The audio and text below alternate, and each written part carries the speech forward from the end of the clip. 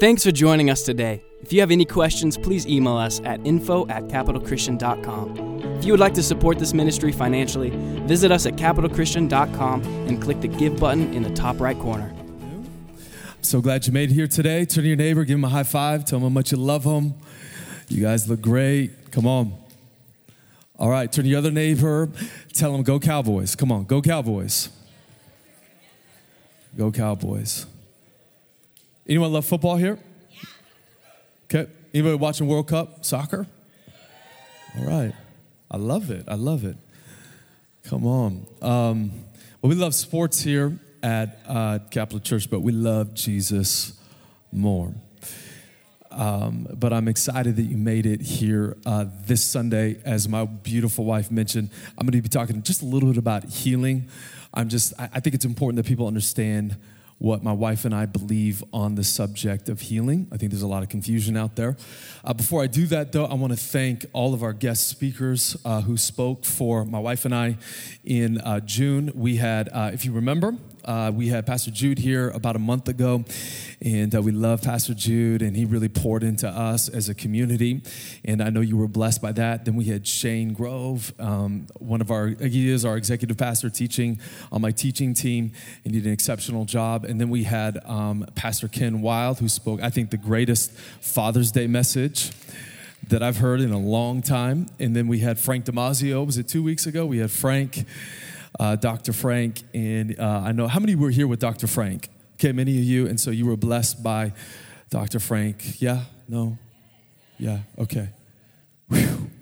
Scaring me, people. And then last week we had our very own Mark Francie, and I heard he did an extraordinary job. How many of you love Mark and Rochelle? Believe in them. And so thank you for embracing these world-class speakers. And we're blessed to have them. They've really given shape to us as a church. And I'm glad to be back, my wife and I, and we're excited to start kind of a new series today. I'm going to be talking about healing over the next few weeks. I'm going to be talking about the church, and then we're going to be talking about gratefulness. How many think gratefulness is an important thing, right? Okay. We're going to be talking about gratefulness and generosity, and then in like August, we're going to be talking about unicorns. I just want to make sure you're awake. Okay, no, we're not. We're going to be talking about mission, being a mission-shaped church. What does that mean? There's a lot of confusion out there. I believe God has a purpose for you. And then as we get into September, we're going to be talking about the future. And we're really excited about this message series. It's going to be about 5 years and 2 months. 2 months, and we're going to be talking to you about God's future for you, meaning. How many of you know that we have meaning in life? And God has a purpose that he wants to work through you. We'll be talking about that. And then as we go into the fall, we're going to have our generosity series. And then I'm really excited for January, February, and March. We're going to have a message series called Thoughts and Things. We're going to be dealing with mental health issues, depression, sadness, transformation of your mind. We believe that God wants to, and I'm going to be talking about this today, God wants to heal you. And I'm going to share this here pretty soon, but God just doesn't just want to heal your soul. He wants to heal the whole of your life. And so it's important. But today we're going to be talking about healing. If you brush your Bibles, turn to Acts chapter 3. Acts chapter 3. I'm going to read about 10 verses. And then we'll get into this. I got 36 minutes. Do you think I can preach in 36 minutes? All the Niner fans said. All my Oakland Raider fans said. All right, I just wanted to see who I'm not going to preach to today. I love you guys. But you can find another church. I'm kidding. Please don't. We love you. We love you. Cowboy fans? Okay. I felt the presence of Jesus at that. I know, but it is getting less and less. It's like eye roll, eye roll, eye roll. Okay. This is Acts chapter 3, beginning in verse 1. It just as to kind of recall our powers of recollection. Over the last few months, we've talked about resurrection and the ascension of Jesus, and we talked about Pentecost a couple months ago. And now in Acts chapter 3, we have the formation of the church. We can't be the church without the Holy Spirit. And so we have new creation at work. And Luke tells us in verse 1 of chapter 3, now Peter and John were going up to the temple at the hour of prayer, the 9th hour. And a man lame, everyone say lame? A man lame from birth was being carried, whom they laid daily at the gate of the temple that is called the Beautiful Gate. Everyone say the Beautiful Gate. All right, turn to your neighbor who's sleeping and say, wake up, and then say, Beautiful Gate. All right, so Beautiful Gate, if you don't know this, some scholars think that Beautiful Gate was made from Corinthian bronze, and so it was a reflector. How many of you like mirrors? Like some of us, like I'm not a mirror guy, right? You think, have you ever had those days where you just think you look amazing? And then you glance at a mirror and you're like, oh my God, why did someone not tell me my hair looked that way, right? But Beautiful Gate, it was this bronze, and it functioned like a mirror. And the irony of this Beautiful Gate, you have this lame man from birth who every single day he sees his reflection. And the irony of the Beautiful Gate, and this is kind of a literary thing that Luke is suggesting, is the Beautiful Gate doesn't reflect beauty, it reflects the lame man's brokenness.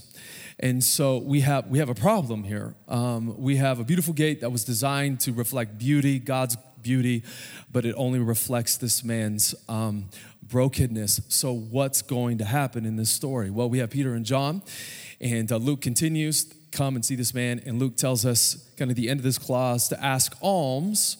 This man lame is here to ask alms of those entering the temple. Then we get to verse 3, seeing Peter and John about to go into the temple, he asked to receive alms. This is just money, stuff. Verse 4, and Peter directed his gaze at him. Do we have any people watchers here? Yeah, for sure. Okay, you guys are weird, really weird. Like starers, like you actually stare at people, and it's funny, my wife and I were at a pool a couple days ago, and we just had a woman just stare at us the whole time. It was awkward. It's like, what's wrong with you, right? But this is the long stare. You look at the original language, it's like the long stare. So all you people watchers, you're going to love Peter and John, right? They're just staring at this man. They're gazing at him.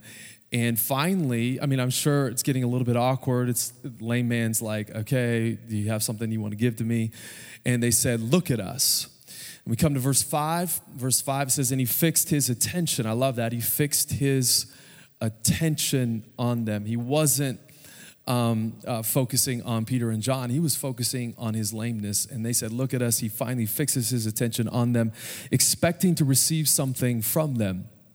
And we come to, I think it's verse 6. Is it verse 6? I think so. Peter said, I have no silver and gold, but what I do have, I give to you. In the name of Jesus Christ of Nazareth, rise up and walk.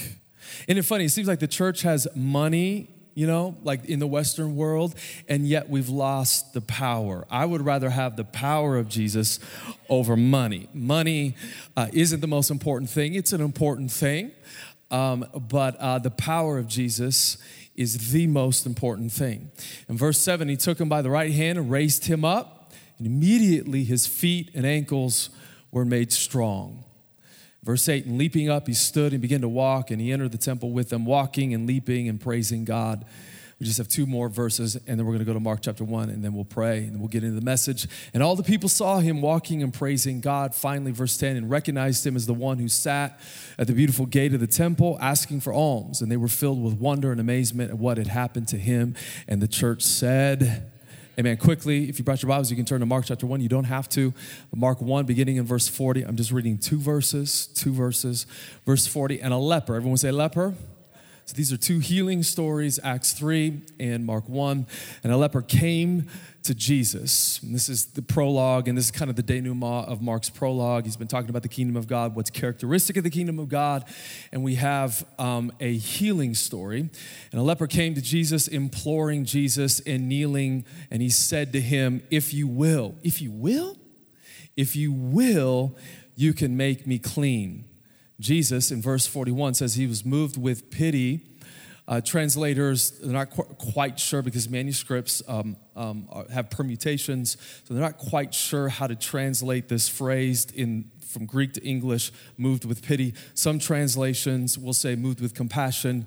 The original idea is to be your bowels to be moved with compassion, or it could be translated to be moved with anger. And I think it's both. Here we have a picture of Jesus moved with compassion, but he's also angry, and we'll explain that here pretty soon. And so Jesus stretched out his hand, and he touched the leper, and he said to him, I will be clean. In verse 42, and immediately the leprosy left him, and he was made clean. How many believe that God can still heal today? Just a few of you. Come on, how many of you believe that God can heal? Amen. I want you to bow your heads. Thank you, my wit. I thank you for that. Amen. I want you to bow your heads, close your eyes. Father, I thank you for the next, I got 30 minutes, maybe less, that you would help me to make sense of this subject, this very big subject on healing. Lord, we thank you that you are present here today. And Lord, I thank you that today, Lord, set into motion for many of us a new perspective on how to think about healing. Lord, I thank you, Holy Spirit, that you are here this morning, and we just open up our hearts to your grace in the mighty name of Jesus. And everyone said, amen. So we believe in healing. Healing, and I want to share my testimony here pretty quick. I don't think I've ever really done this, at least at this service. Before I do that, I do just want to make just a simple argument about healing. Healing, we find, is given a privileged place in the Bible, specifically in the New Testament. It has a place in the list of spiritual gifts that we find in 1 Corinthians chapter 12, verses 9, 28, and 30. Is it okay if I get a little, teachy? We call this didactic, whatever. Almost 40%, everyone say 40%. Almost 40% of the Gospels are focused on healing stories. That's, if you're a statistician, right, that's statistically significant, right? When we come to the book of Acts, we just read out of Acts chapter 3, 14 stories of healing are recorded by Luke in the book of Acts. Essentially, 12 of 28 chapters addresses the subject of healing. Healing is utterly characteristic. You read through the Bible, you read through the New Testament, is utterly characteristic of God's work in our lives. Really quick, I'm not going to get into the history of this, but post-apostolic age, as the Bible was closed, maybe let's say kind of the end of the first century, the beginning of the second century, we still see healing at work in the early church. We have Justin Martyr, he wrote of people being healed in the name of Jesus. We have Irenaeus, he was hardcore. How many like hardcore preachers? Okay, I love this. He distinguished true and false Christian teachers by their ability to heal. That's pretty hardcore. Augustine, you might call him Augustine. I like to call him Augustine. In his early days, he disparaged healing, really didn't believe in healing, but he changed as he got older, and he recorded this. This is in his words. He said, "It's only 2 years ago that keeping of records begun here in Hippo, and already we have nearly 70 attested healing miracles. Our God heals," and it's not just relegated to the Bible, it's relegated to the everyday life of the Christian. Quadratus, he wrote some stuff in the early part of the second century, 125 AD, etc. Us scholars, we kind of know, I'm kidding.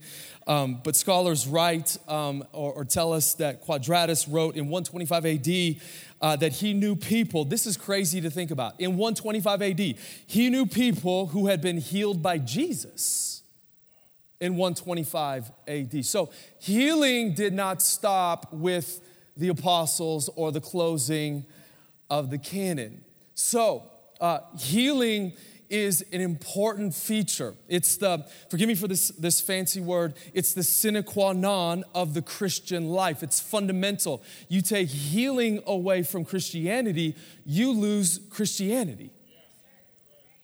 Christianity is about healing. Can I get an amen to that? So what is healing all about? Well, healing is about how God wants to heal this world. And we talk about this a lot. The problem with us as Americans is that we've been trained, the problem with our understanding of healing, that is, we've been trained for over 200 years that this material world is subject to the laws of, in the words of one scholar, physics and chemistry and biology and zoology and botany and astronomy. We call this efficient causes. And there's nothing wrong with zoology. If you're a zoologist, God bless you, right? If you're a biologist, God bless you. Those are wonderful things. But we've been trained that life, our plane of existence, is confined to these mechanistic laws. And there's nothing beyond that. However, the biblical worldview sees creation not simply as the product of mechanistic forces, but as a place. Everyone say place. But as a place created by God to be filled with His glory. Habakkuk chapter 2, verse 14 says, and it's a vision of the future. The prophet writes, as the glory of God comes, it will fill the cosmos, it will fill the earth as the waters cover the sea.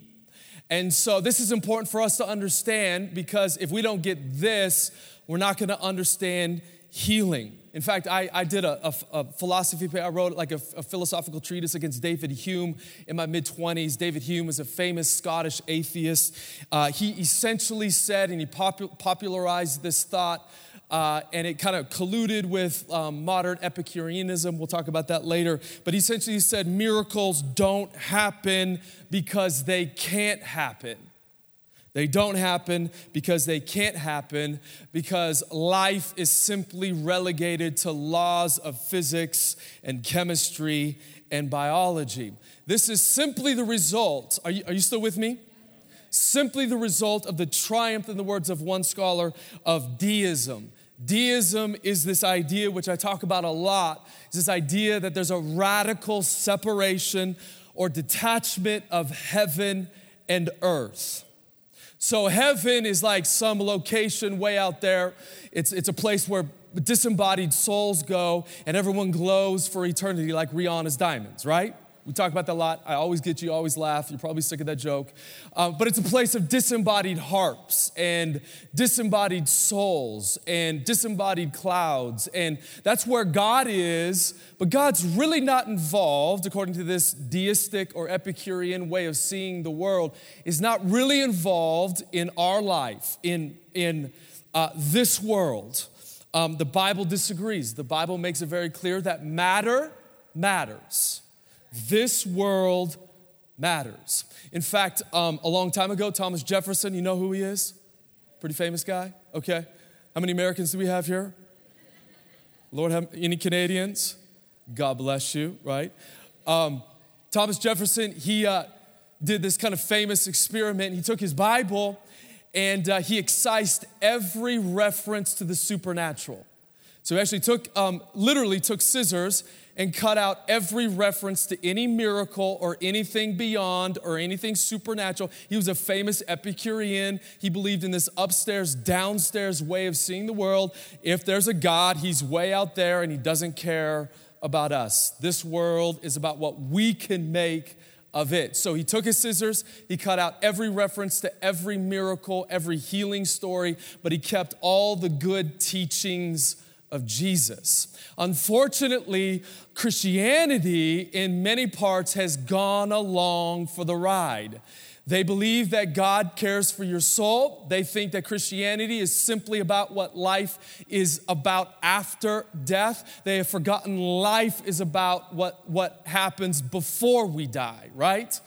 And Christians have believed that miracles, maybe they happen every now and then. Maybe God intervenes every now and then. God's eventually going to destroy or annihilate the space-time continuum and throw it into a dumpster fire so that one day we can go to a disembodied place. And many Christians believe that, and because they believe that, they believe their bodies and their mental health and what they do for 80 years on this planet is largely irrelevant.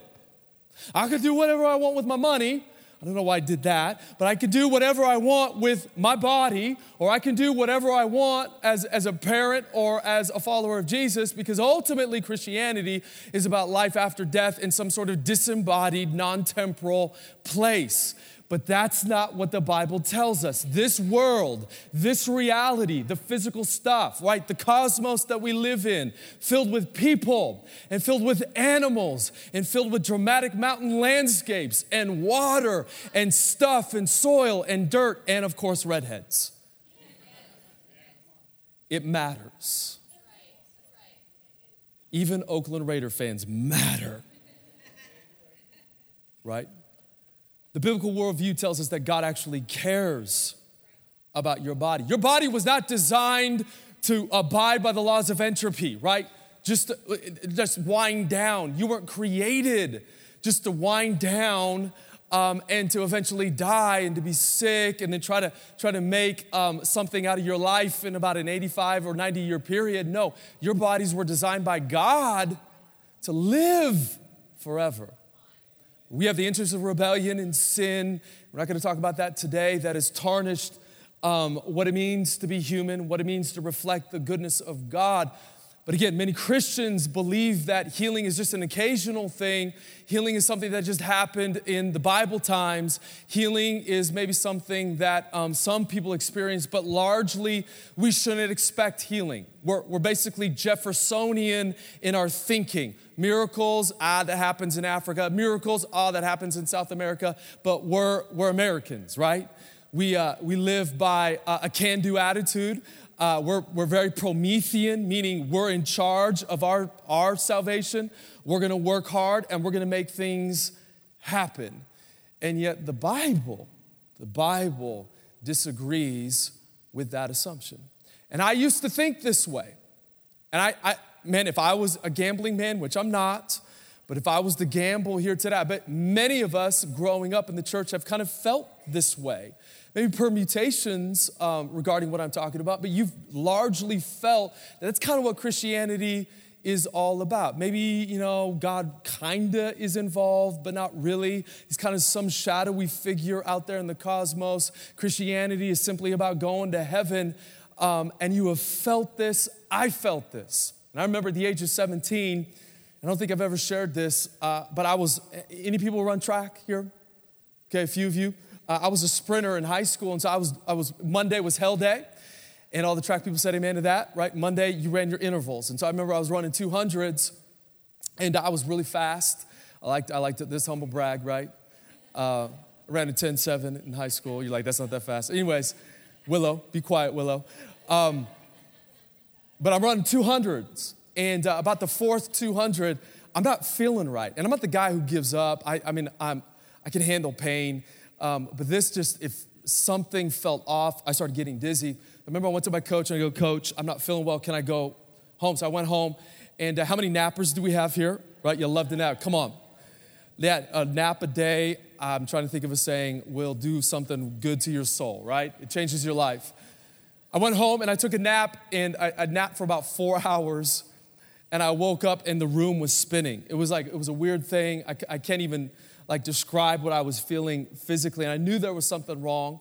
And so my mom and dad, they got home, and I'm like, hey, I think I have to go to the doctor. So I went to the doctor, got some blood work. About 3 or 4 days later, I was told that I was a type 1 diabetic, and it changed my world upside down. If you ever had a diagnosis, either with a terminal sickness or a chronic sickness, it puts you face to face with your own mortality. I'm 17 years old. My future is bright. My whole life, I just wanted to play D1 ball, and all of a sudden, I have this crushing diagnosis. I'm 17. It was summertime, right? I just wanted to get in my Buick, and I wanted to listen to Fresh Prince and Summertime. 17-year-olds, we don't think about mortality. Right? We don't think about death. We're Americans. We think about, okay, I got another 50, 60, 70 years, and I'm going to live life to its fullest. Well, I'm 17 years old, and I'm crushed. The fact that I'm going to change everything, and I'm no longer going to be able to eat maple bars, okay? Not fun. And so I remember in a year's period, I struggled with trying to figure out how to live as a type 1 diabetic. It became a catalyst for questions I started to ask my parents, theologians, pastors, that I really began to pray through, begin to ask God. And then after a short period, I really began to experience several things. I turned 18, and I was suffering from just a pretty big case of depression, of type 1 diabetes. And I look back on hindsight, my depression was pretty connected to being a diabetic and my sugars kind of being high, et cetera. But there was also some other things I was struggling with. I was just trying to figure out life. I didn't have a lot of purpose. I had this inexplicable sadness. Paul talks about this in 2 Corinthians 2. He experienced it, 2 Corinthians 1. He said it felt like the sentence of death had been pronounced on me. Some of you have experienced depression here today. You know, it's like you can't even identify where it comes from. It just hits you. It feels like death. It feels like this uncontrollable sadness. Everything feels gray. Everything doesn't feel right. It feels like there's a sickness out there in the world and inside your soul. And that's what I felt like. So I'm a type 1 diabetic. I'm struggling with depression. And then I'm trying to figure out where I want to go play basketball. Narrowed it down to 3 or 4 schools. And so I'm in this season. I'm still in high school. It's the end of my senior year. I'm in honors English class, and all the English majors said, amen, 2 of you. Okay. We're in honors English class, and it's like the end of the year. So they said you could read whatever book. So I started reading this book on healing. And when I began to read it, I realized that God, this might sound crazy to you, I'm in the middle of my classroom, and I realized that God was stinking alive. I realized in that moment, I didn't have the words, but I grew up as a pastor's kid. I grew up in church, but I was functionally disenchanted, which simply means I just kind of felt like God just cared about my soul and about heaven, and he didn't really care about my body and the state of my mind and my future and everything else that was related to my life. And in that moment, I realized that God actually does care about me and my heart, me being a redhead, right? Me playing basketball. God's role in this world is not irrelevant. It's not based on indifference. It's based on his active presence in our life. And it changed me. And then I went to a camp, and for 3 hours went up to Faith Heights. And this is why we love Faith Heights. It's a sacred place for us. I went up and I was listening to a guy preach out of the book of Song of Solomon. He's talking about the love of God. I'm in the back row, and I have this face-to-face, I can't describe it, but this face-to-face encounter with the Holy Spirit changed everything. In that moment, I was healed of depression. In that moment, it was a miraculous thing that took place in my mind. Now, I still had residue of depression that God took me through as a process of totally being free from that. But in that moment, I knew what I was struggling with was gone, as I had this face-to-face, real encounter with Jesus. My relationship with God from that moment on, the age of 18, wasn't just based on some abstract knowledge that God is kind of out there. He's kind of a soupy figure that every now and then intervenes and every now and then thinks about me. No, in that moment, I realized that I was loved by God, and it changed my life. I wouldn't be here today if it wasn't for that moment. Crying and weeping my face off. And I'm not a crier, okay? I mean, I cried at Wolverine, but other than that, kidding. I'm not a crier, but I cried and cried and cried as I experienced the love of God. So that combination of knowing that God heals today and that God is at work today transformed how I thought. I realized that miracles do happen because God wants them to happen. So, what is healing all about? I'm going to get to Acts 3 here pretty soon. I have 3 points. And just bear with me if you're taking notes, you can write this down. Healing is a sign of new creation at work. You find throughout the Gospels, and some of you have heard me talk about this before, but throughout the Gospels, Jesus is not just rescuing souls from hell to go to a disembodied place we call heaven. What is Jesus doing? Jesus is transforming the DNA and the material stuff of people's bodies. Jesus is healing bodies. He's even at one point, he takes 5 loaves and 2 fish, and he breaks it and he distributes it to the crowd, and he feeds 15 to 20,000 people with 5 loaves and 2 fish. We see that Jesus, he tells Peter and John, pro fishermen. We got any fishermen here? These guys are pros. They know what they're talking about. They'd been fishing all stinking night. They didn't catch anything. Jesus, the carpenter, said, hey, Peter, John, James, Andrew, hey, check this out. I want you to take your net and throw it on the other side. And Peter's like, oh, whatever. And they do it, and they catch tons of fish. They're overwhelmed with this catch of fish. The Gospels are telling us that something through Jesus is happening to creation itself. That this world matters, the physical world matters, that the kingdom of God has come to our planet. Jesus walks on water. Jesus speaks to a Mediterranean storm as if it's an unruly child, right? Throwing a fit, and he says, "Be still." And it listens, and it obeys. So healing was not just a pretty story. You got to hear me. Healing that we find in the Bible, just not with the soul, but with people's bodies and with their minds and their mental state and their psychological world, was not just a story or a myth or a bizarre event that happened a long time ago. Healing was a story about how new creation had arrived in our world, how heaven and earth are now overlapping, and healing becomes now utterly characteristic with God's agenda for our lives. So healing is about new creation. Healing, number 2, is about whole people, not just souls. Healing is not just, yes, God wants to forgive you of your sin. Yes, God wants to heal you in your spiritual life. Yes, God wants you to reflect His goodness and His love in this world, but healing is not just about your soul. Healing is about your whole person. God wants to heal please hear me. I hope you believe this, but God wants to heal every aspect of your life. Your mind, how you feel, your moods, how you think, how you see things, how you relate to people. Some of you are sitting here right now and you're still suffering from emotional trauma that you experienced 20 years ago. God wants to heal that. Some of you, your lives are being defined by one word spoken over you that came from a place of dysfunction, not a place of function, not a place of promise that does not reflect the voice of God. Some of us got to hear this. That maybe you're feeling and experiencing depression right now. God wants to heal you. And I'm talking slow because I want you to hear that. I don't have a lot of fancy words today. God simply wants to heal you. 70% of Americans struggle either with a sickness or an injury. 70% of Americans. How many of you know we all need healing? Right, this isn't just for a few people that have some major health issues, and it is, but it's for all of us. Christianity is all about healing. In fact, the Greek word for healing is sozo. Everyone would say sozo.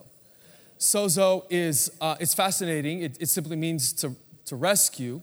And it's used for how God rescues people, but it's also used just as much for when God heals people. In fact, healing and rescue are not mutually exclusive ideas under the umbrella of sozo. God is a healer. Jesus defines His mission as a healer. He is a doctor, and He's come to set us free from sin and sickness and dehumanized habits and depression and hopelessness and anxiety and fear. You don't have to live under a cloud of despair. Come on, we believe that. We believe that God has a plan for you, and that plan is shaped by healing. So healing is about whole people, not just souls. And that when I began to realize that, it transformed everything. When I was 18, 19 years old, and I began to study Scripture, and I realized that God actually did care for my body, and that He did care that I was a type 1 diabetic, and that He did want to heal me, which leads to my final point here, number 3. Healing is about God's love. It's all about God's love. We go to Mark chapter 1. Jesus is angry. Why is He angry? We think of Jesus as kind of mild-tempered, right? We think of Jesus almost like a self-help guru that's not going to say anything negative. Jesus is actually really frustrated in this passage. He's moved with compassion for this leper, but he's also angry at the perception that this leper had. He says, Jesus, he doesn't say, can you heal me? He says, will you heal me? It's like Jesus gets angry over this man's perception of God. It's like he's questioning in many ways. He's questioning whether Jesus wants to heal him. He knows Jesus can heal him, but he frames his question of healing around Jesus, but do you want to heal me? And I think Jesus gets angry sometimes because I think sometimes we play that. And I used to play that game. I used to think, God, I know you can heal me. I know you're probably way out there and you theoretically or in theory can come and heal my body. But it wasn't until I was 19, 20, I had this revelation that God he's more than a can-do God. He's a God that wants to heal you. In fact, I'm ripping off words of one author. I can't remember his name, but he said in this passage, it seems like Jesus has a genuine eagerness for the goodness of healing. Jesus isn't some cosmic tease. Your Father in heaven isn't just some God that kind of promises healing, and then we try to whip ourselves up in emotional frenzy to believe that God can heal us, and then maybe after 10 years, God does something in our life. No. Here we have a revolutionary portrait of the God we serve. He can heal you, but it's more than just God who can heal you. God has a desire and a want to and a genuine eagerness to bring healing in your mind, in your body, in your life. My wife and I, we went on just a couple days of vacation, went up to the mountains, and our daughter Whitney was swimming. She had a life jacket on. I can't remember where I was. I was having a fun time. My wife was on the beach, and she had all the kids. It was just one time, okay? One time, don't judge me. And Whitney was swimming out to this little trampoline, floating trampoline. And so she gets out there, and she's with her cousin, and then with Quincy, she couldn't climb up, and so she started to panic. And she eventually told my wife that it was the scariest moment of her life. So my pregnant wife, can you give it up to people who get pregnant? That was kind of weird how I said that. Men, can you relate to this? Like with your wife and they get pregnant, it's just weird to me. If I had two little things in me, I would just say, cut them out, right? It's strange that my wife is pregnant with two beautiful, healthy, I almost said their gender, but we're going to wait till next Sunday, little babies. You're going to love this gender reveal next week. Anyways, so my beautiful pregnant wife, she does what every mom does. She doesn't think as my daughter is panicking and she needs rescued, she doesn't think, oh, I can help her. No, instantly, as a mom, it's just a visceral thing. She jumps into the water and she goes out and she rescues her daughter. I mean, it just as a parent, you know this. When your kids are in danger, you don't even think, oh, I can totally take care of them. No, you want to take care of them. That's how you need to think about how God thinks about you. If we don't think of healing in this way, then I think we'll never understand the heart of God. God wants to heal you. God wants to transform your life upside down. Do you believe that? If you believe that, turn to your neighbor, give him a high five, say, I believe that. God wants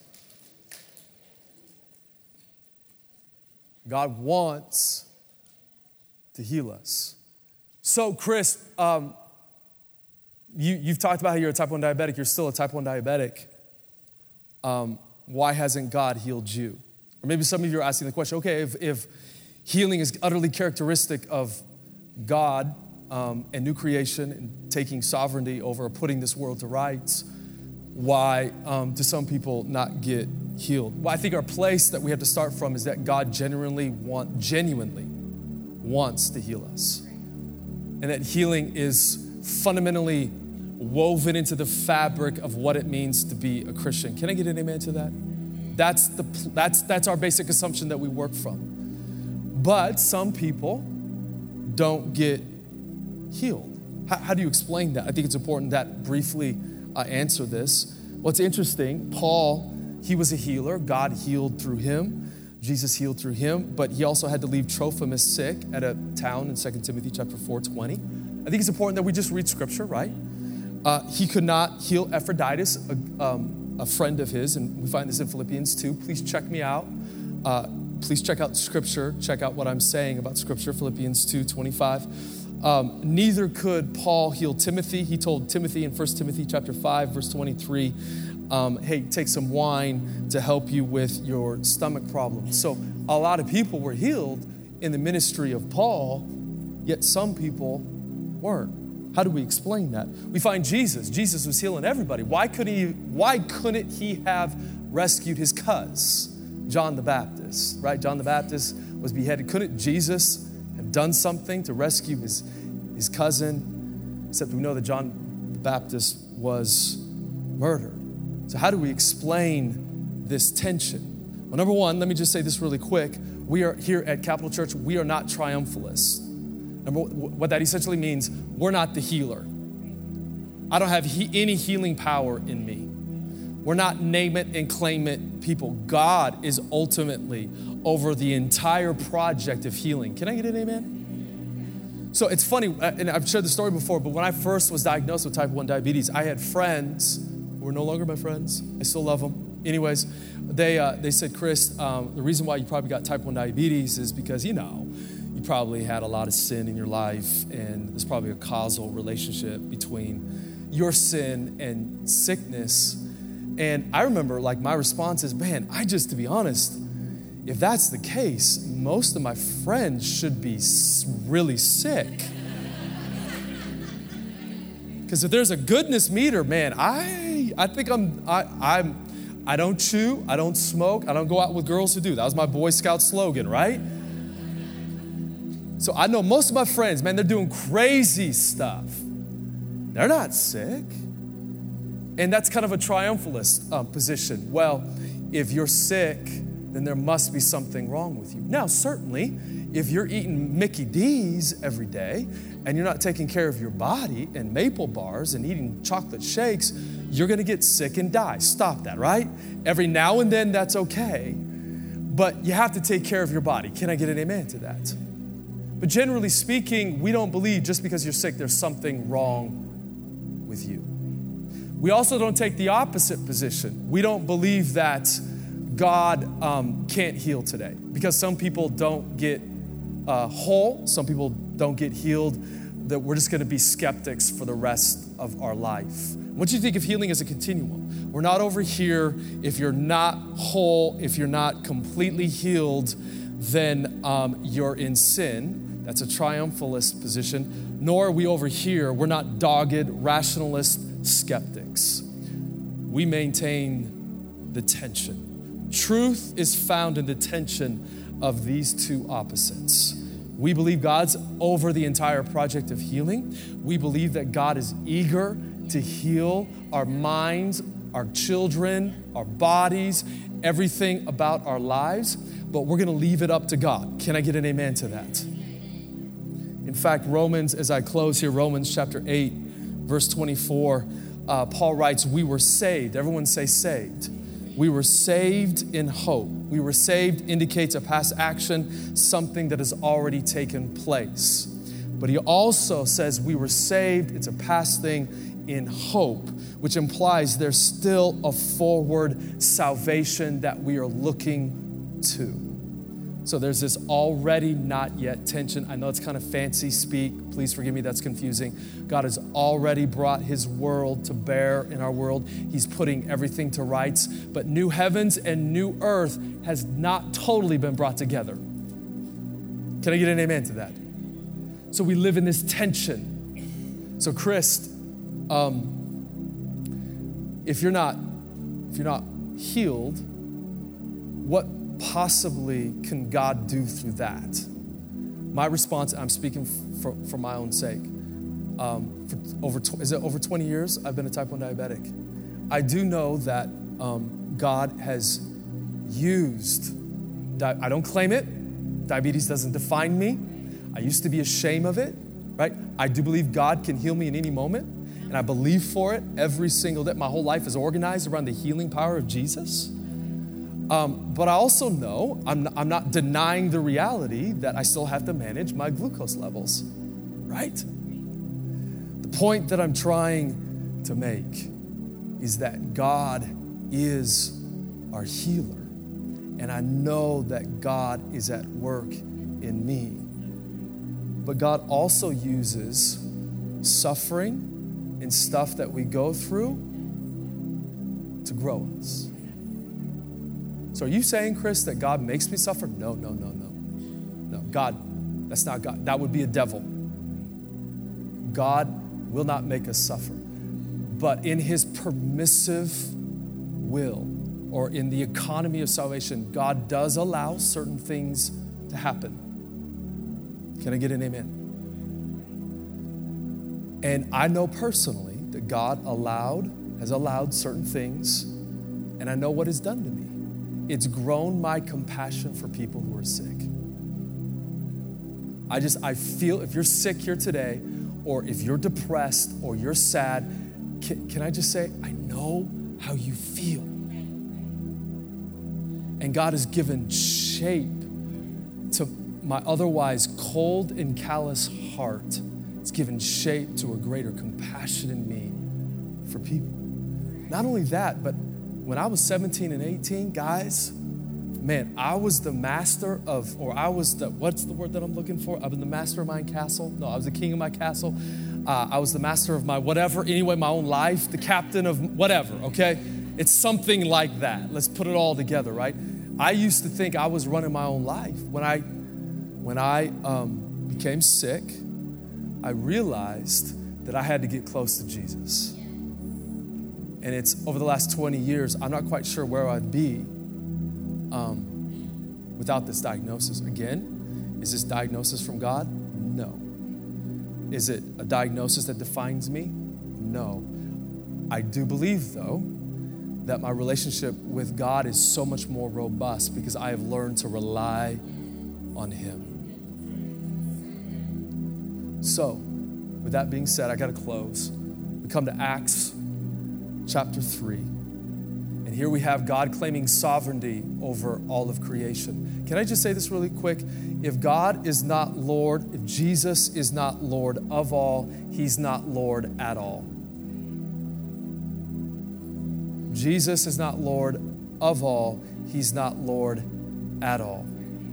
And here we have in Acts 3, Jesus is claiming sovereignty through His disciples. And what do the disciples do? They give the man who was lame by the gate beautiful a long stare. How many parents do we have here? Okay, staring is interesting. As parents, it's an incredible gift that God has given us to get the attention of our kids. Can I get an amen to that? Peter and John, why were they staring? Were they looking for faith? I don't know. Were they looking for sincerity? Were they looking for brokenness in this man? I just think they were trying to get this man's attention. It's like as a parent, my kids, they're the greatest kids in the world, but every now and then when they're acting up, I've gotten to the point where I don't need to raise my voice or do anything to get their attention. I'll just stare at them until Quincy will look at me and say, "What, Dad?" He knows that he's been acting up. I think what's happening here is Peter and John are giving the long stare to get his attention because this man has been looking at his reflection. He can only see his lameness. He can only see his dysfunction. Peter and John are calling this man out of his obsession with himself. That's the first point of healing.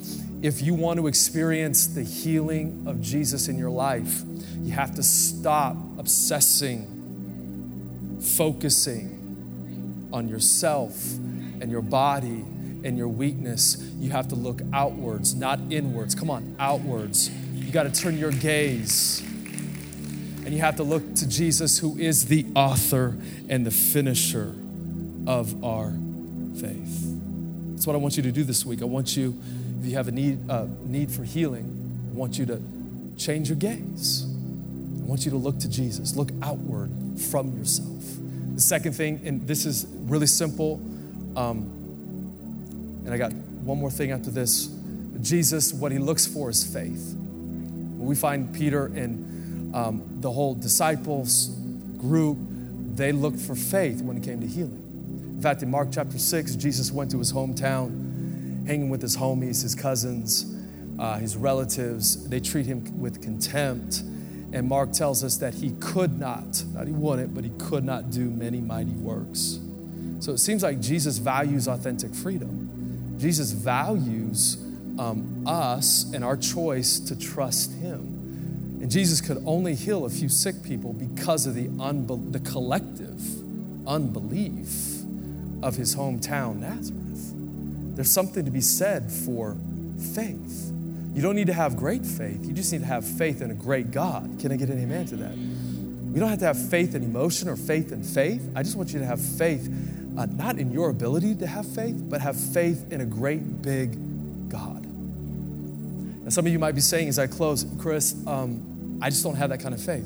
Well, find people who have faith and get around them.